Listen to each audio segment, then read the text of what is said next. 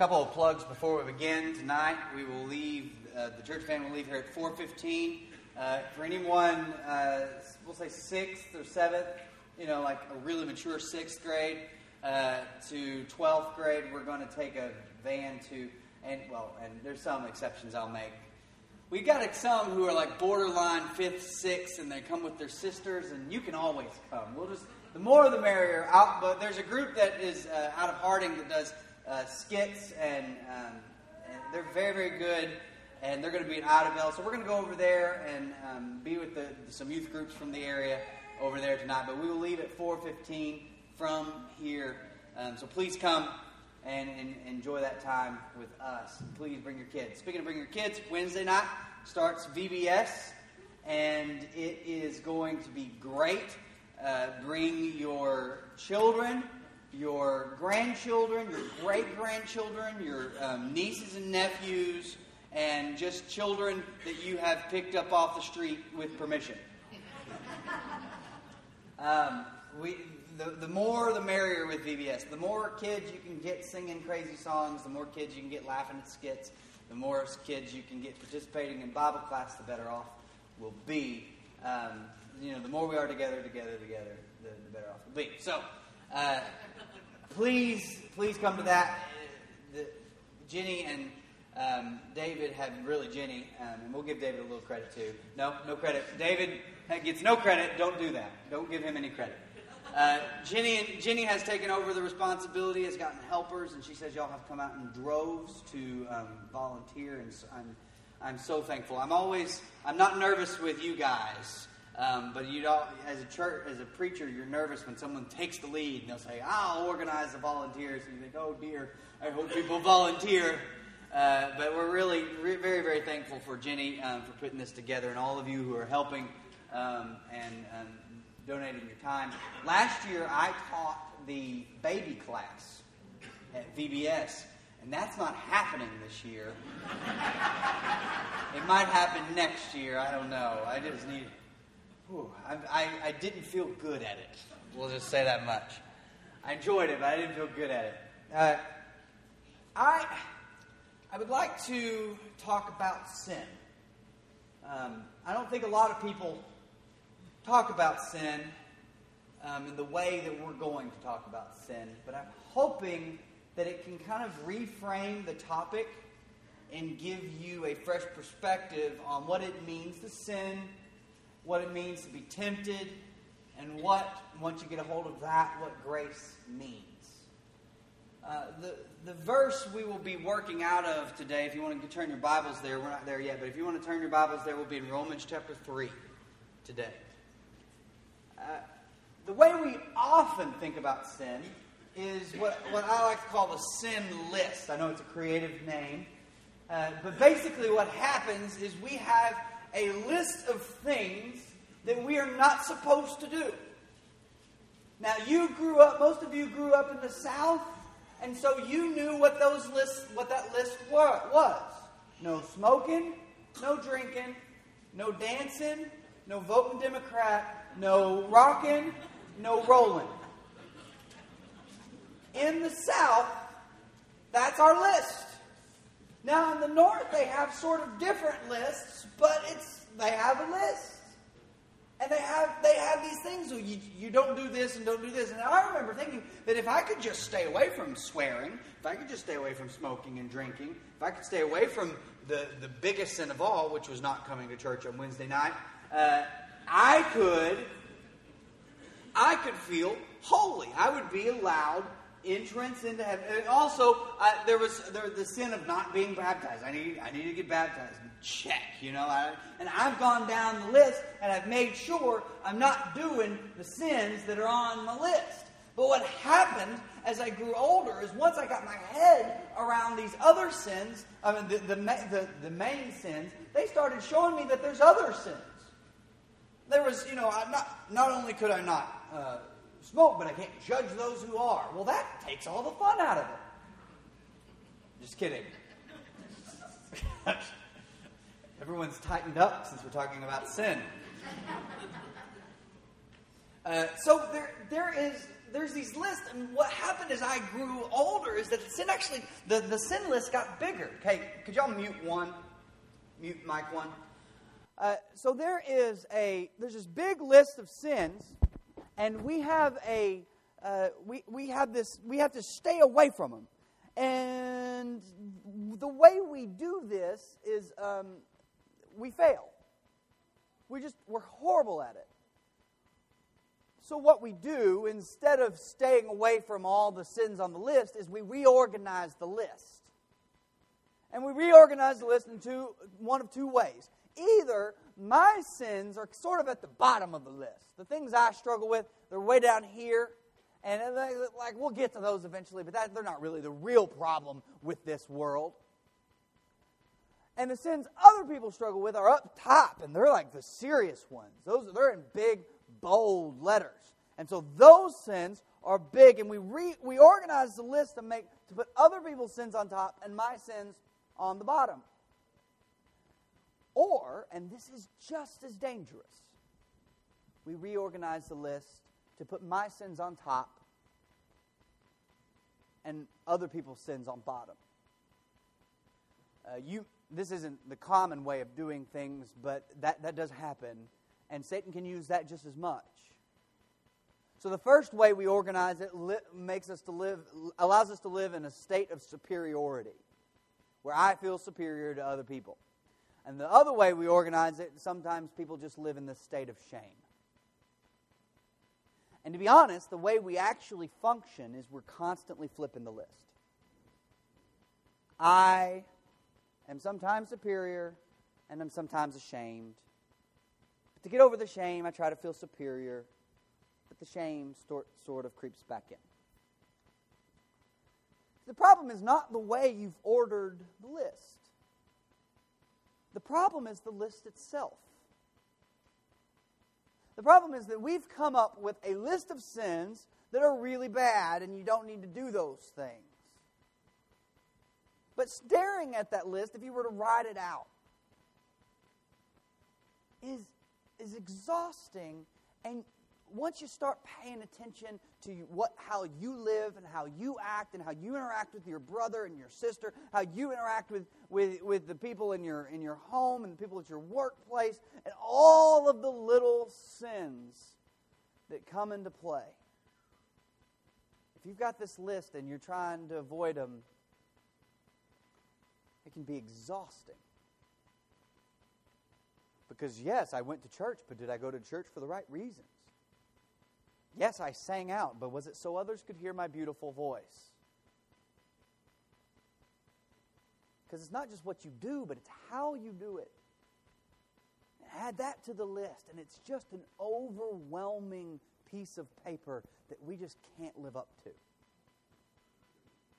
Now, eventually, Christians would say, well, Jesus has come in and just wiped out all those sins.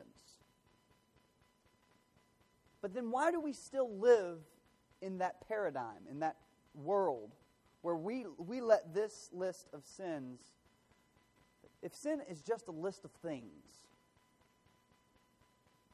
then it's hard to process and hard to think about, and what we actually end up doing is not thinking about it at all. Because it's easier to not think about it. It's just too exhausting to think about it. Paul says something interesting in Romans chapter 3. But before we get there, I want to give you a little background. In the Roman church, they were struggling because a few years prior to the letter being written, several people had moved out of Rome because they were made to. If you were a Jew, you got kicked out of Rome for a brief time period. And then you were let back in. And after they were let back in, you had two churches. You had a Gentile church, which was everyone who was not Jews. And then you had the Jewish church. And they were a bit at odds with each other. And Paul is trying to convince them that they are all under the same head, which is Jesus. That Jesus has united Jew and Gentile, and then that he had saved them, and by saving them had united them. And this is where he comes, and this is, some of your versions may actually say, there is no difference between Jew and Gentile. Those two words, that's not an accurate translation, but this is where he says here in Romans chapter 3, for there is no distinction. He's talking about these two groups that are arguing. For there is no distinction, for all have sinned and fall short of the glory of God. Notice there's those of you who are English buffs, you might have noticed there's two tenses here in this sentence. Sinned, have sinned, and all present tense fall short. So all have sinned and all continuously, at the moment, fall short of the glory of God. Now you may have heard this verse on a regular basis, and one of the things that you pick out from it, and the one reason it's referenced, is all have sinned. That's what we're just trying to get at. Everybody sins. Everybody sins. And so we'll say, all have sinned and fall short of the glory of God. Well, what about this fall short business? Actually, the word sin there is a Greek word that has been repurposed. We have words like this, where they used to mean one thing, but now they mean another thing. In the 80s, it was real confusing because bad meant good. Bad meant good. And they would say, oh, that's bad. Oh, really? I'm so sorry. No, I just sort of mean it's really awesome. That's the opposite of what that word means. So we take words and we sort of repurpose them for one thing or the another, and we'll use them. What happens, the way this usually happens, is we'll use an analogy, and the analogy will slowly shift from being an analogy or a metaphor to the actual word. This is what has happened with this word sin. The word sin in Greek was repurposed by a guy, this guy Homer. Oh, good grief, guys. This Homer. That's what you get for putting teenagers in the booth.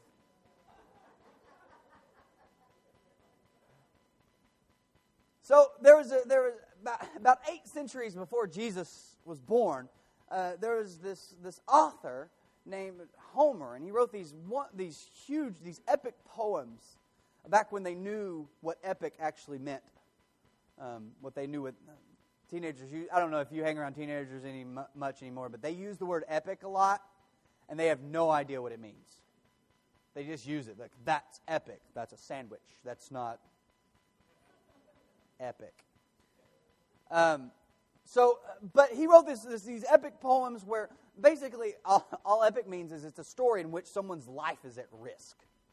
You could die in this story. And he wrote these huge poems, and he talked, and he had these wonderful ways of phrasing things, and he was an excellent poet, an excellent author, and he repurposed an archery term.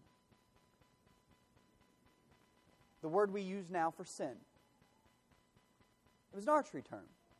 It was a term for whenever you pulled back on your bow and you had the target lined in your sights.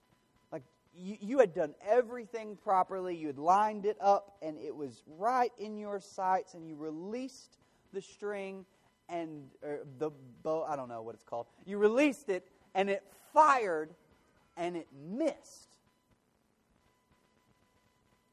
They would say, you have missed. You have fallen. There's something wrong with the thing itself. There's something wrong with the bow. If you've lined it up and you put it in your sights, you were off.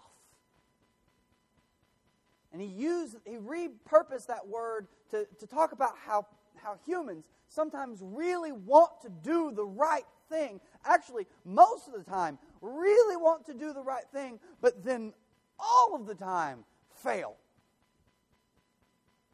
We line it up and we just miss. And he used this word to say, you have missed, you haven't achieved it. So he'd pull back and he would release, and we all do this. We all have our intentions. We all have our sights set on something, and we pull back and we're aiming, and we release, and it just doesn't land where we thought it was going to land. That's why when Paul uses these two words, or that's why actually, in Judges 20, listen to how the same Greek word, whenever the Old Testament was translated into Greek, was used here when it says, "At once the Benjamites mobilized 26,000 swordsmen from their towns, in addition to 700 able young men from those living in Gibeah. Among all these soldiers were 700 select troops who were left-handed," which is, I guess, better, "each of whom," I'm not left-handed, but I'm married to one, "each of whom could sling a stone at a hair and not miss." If you want to translate that perfectly into our English, the way we've translated the New Testament, you would say they could sling, and I'm guessing that's a hair on the head, which is a lot harder than a rabbit. But we would translate that, they could sling a stone and not sin. Not miss the object. So whenever he says in Romans 3, "For there is no distinction, all have sinned," and then adds, "and fall short of the glory of God," it's not a new thing that we've done. It's a good rephrasing of what sinning is. We all fall short of the glory of God. The fact that you are just this broken individual is sin. You missed. Wow, Benjamin, this is really uplifting. Thank you. I'm going to digest potluck well. But that's just the case. God wanted things to be a certain way, and they're not that way anymore. God was hoping the world would look, His creation would stay good, and it didn't stay good. We fall short. We don't live up to God's standards. One of the things about the sin list that can be detrimental is that it's assuming that if we could just, at first, if we could just not smoke or drink or swear, then somehow we've attained it. Somehow we've done it. But I didn't smoke, I didn't drink, and I rarely swore. Rarely. And I was still falling short. I went to church every time the doors were open, and I'd said this before, my parents had keys. We went sometimes when they were locked. And I still fell short.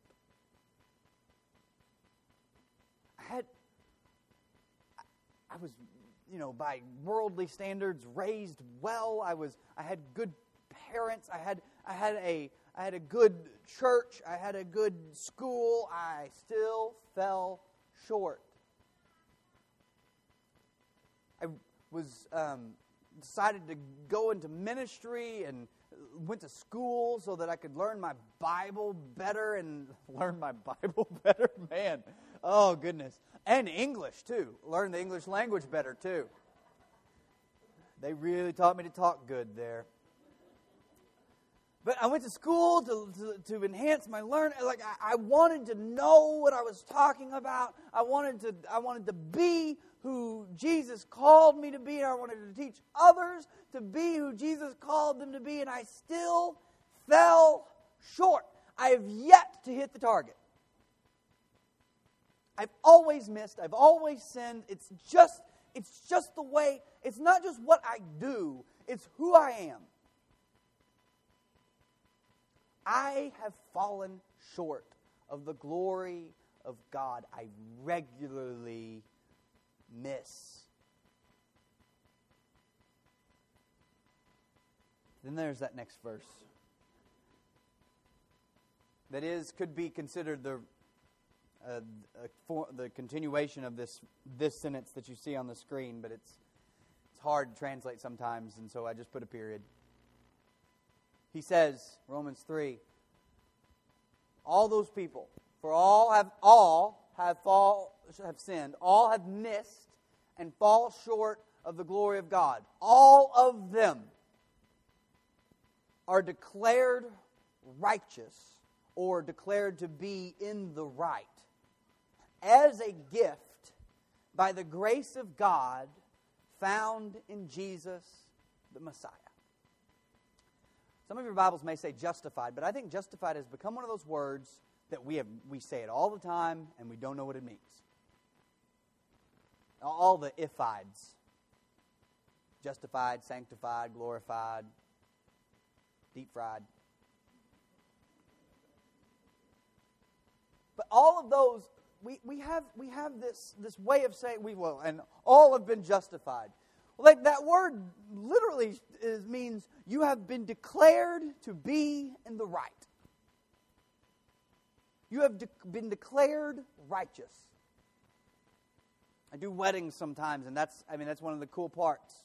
Randy Harris talks about this too, where you stand in front of two people who aren't something, and you just declare them something, and then they are something. That's the coolest feeling in the world. I kind of draw it out. I now declare you. I have that power. Do you know that? Sometimes I just do that to people in the mall. I declare you husband and wife. It's done. No, by the authority given to me by the state and in the name of Jesus, I declare people things. Husband and wife, I declare them. And then all of a sudden, they are husband and they are wife. It's the neatest magic trick in the world. They weren't something and now they are something just because it's been declared. In one of my favorite television shows, there's a guy who's in financial distress. He realizes that his credit cards are piling up on him, and someone convinces him, this is not a good idea. You're not living the right way. This is going to be hurtful to you and your kids in the future. And so he comes into the office where they work. It's a paper, they sell paper. And he comes into the office and he says, I declare bankruptcy. Then he goes back into his office, and one of his accountants comes in and opens the door and says, Michael, you can't just say the word bankruptcy and expect anything to happen. He said, I didn't say it. I declared it. Well, a declaration, when you declare bankruptcy or when you declare this or that, like a declaration changes things. Makes things go from one thing to the next. Nolan loves to play basketball. He loves basketballs. He'll see one. We go to my parents' house sometimes, and we were there last night. And they have a basketball goal in their driveway, and I get out there and I'll start shooting, and he'll see it and he'll say ball. Which, when he's actually playing basketball, I hope he keeps the way he phrases ball, like ball. Like I want him to, like as an adult, say it that way. But he wants the ball, and so I'll give him the basketball, and he's really, like, to be honest with you, he's not in here. He's really bad at it. Like every time we play one-on-one, I win, and he never even scores. But he'll hold the ball over his head and then just drop it, either backward or frontward. It doesn't matter. Just drop it. And not once have I said, well, you need to put some legs into it, son. Use your legs. Better form. Get your left hand off the ball. What? All these, like, we cheer every single time. He drops it, and he missed it. He missed. But we cheer as if he made it. This is what happens with God. This is what happens when we miss all the time. We fall short all the time. And if you're one of the people sitting there thinking, well, I don't really fall short all that time, you're doing it now. We fail all the time, and God consistently, as we miss, declares us to have hit the target. God consistently declares us as we are in the wrong, and He declares us to be in the right. He just says it, and it's so. He just says it, and it's true. I declare you're right. And notice He says it's as a gift. As a gift to us by the grace that we find in Jesus, we are declared to be in the right. Being a Christian is not about getting a list of sins right or wrong or trying to stay away from a certain number of things. It's about living up to what you've already been declared. So when I say, I now pronounce you husband and wife, when I declare them husband and wife, they don't immediately become the best husband and the best wife they can be. It's going to take time. They're going to slowly, hopefully, grow and become better each year. But because they're not the best husband, he's not the best husband he can be, and she's not the best wife she can be, it does not mean that the declaration is any different, does it? She's still a husband. Nope. She's still a wife. And he's still a husband. Even when he's a bad husband, he's still declared a husband. Even when she's not that great of a wife, she's still declared a wife. I think one of the problems we've had in the churches of Christ is that we've often seen salvation as, I'm in one day, I'm out the next. I'm in one day, I'm out the next. You have been declared by the God of the universe as a gift that you are in the right. You're in. As a gift. By the grace we find in Jesus, you are in. You are declared right in Jesus' name. And so you're going to fail. You're going to miss. You're going to fall short. You do. It's not you will. You are falling short right now. You're not what God would have you to be, so He just gave you a new name. And that name is righteous. That name is beautiful. That name is redeemed. That name is pure. That name is holy.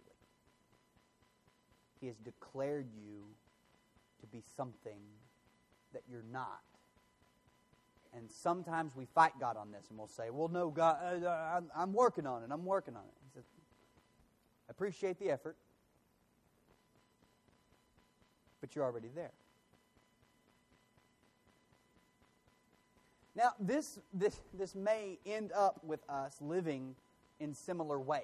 Like we're going to try to be ethical. We're going to try to be honest. We're going to try to be loving. We're going to try to consistently live out the way of Jesus. But it's not because of the sin list that we're doing it anymore. It's because the God who loves us so much that He sent His only Son declared us to be something, and that declaration is truer than anything else we can come up with. As a gift, He declared us to be in the right. He declared us to be righteous. He justified us as a gift. Now, your life may still look the same, but now a life lived as in the wake of grace is a life that can be lived in joy. A life that's lived by the hurting and the prodding of a list of sin is a life that's lived in anxiety. So the difference between the sin list and the grace life is the difference between a spirit of joy and a spirit of pain. I've met too many wonderful human beings saved by the grace of God because they trust in Jesus. And then where they're on their deathbed and they're scared to death. Oh, you thought this was about the list. You thought this was about some sort of list you're supposed to live up to. Instead of enjoying and having the joy and the peace and the love that comes from living in the wake of grace. Living in the wave, this explosion that happened at the cross and pushes us on into heaven. This thing that changes us, not because it makes us good right away, but because it changes our name. And changes us into something that we weren't. We didn't deserve, but it gives it to us as a gift. You have been declared righteous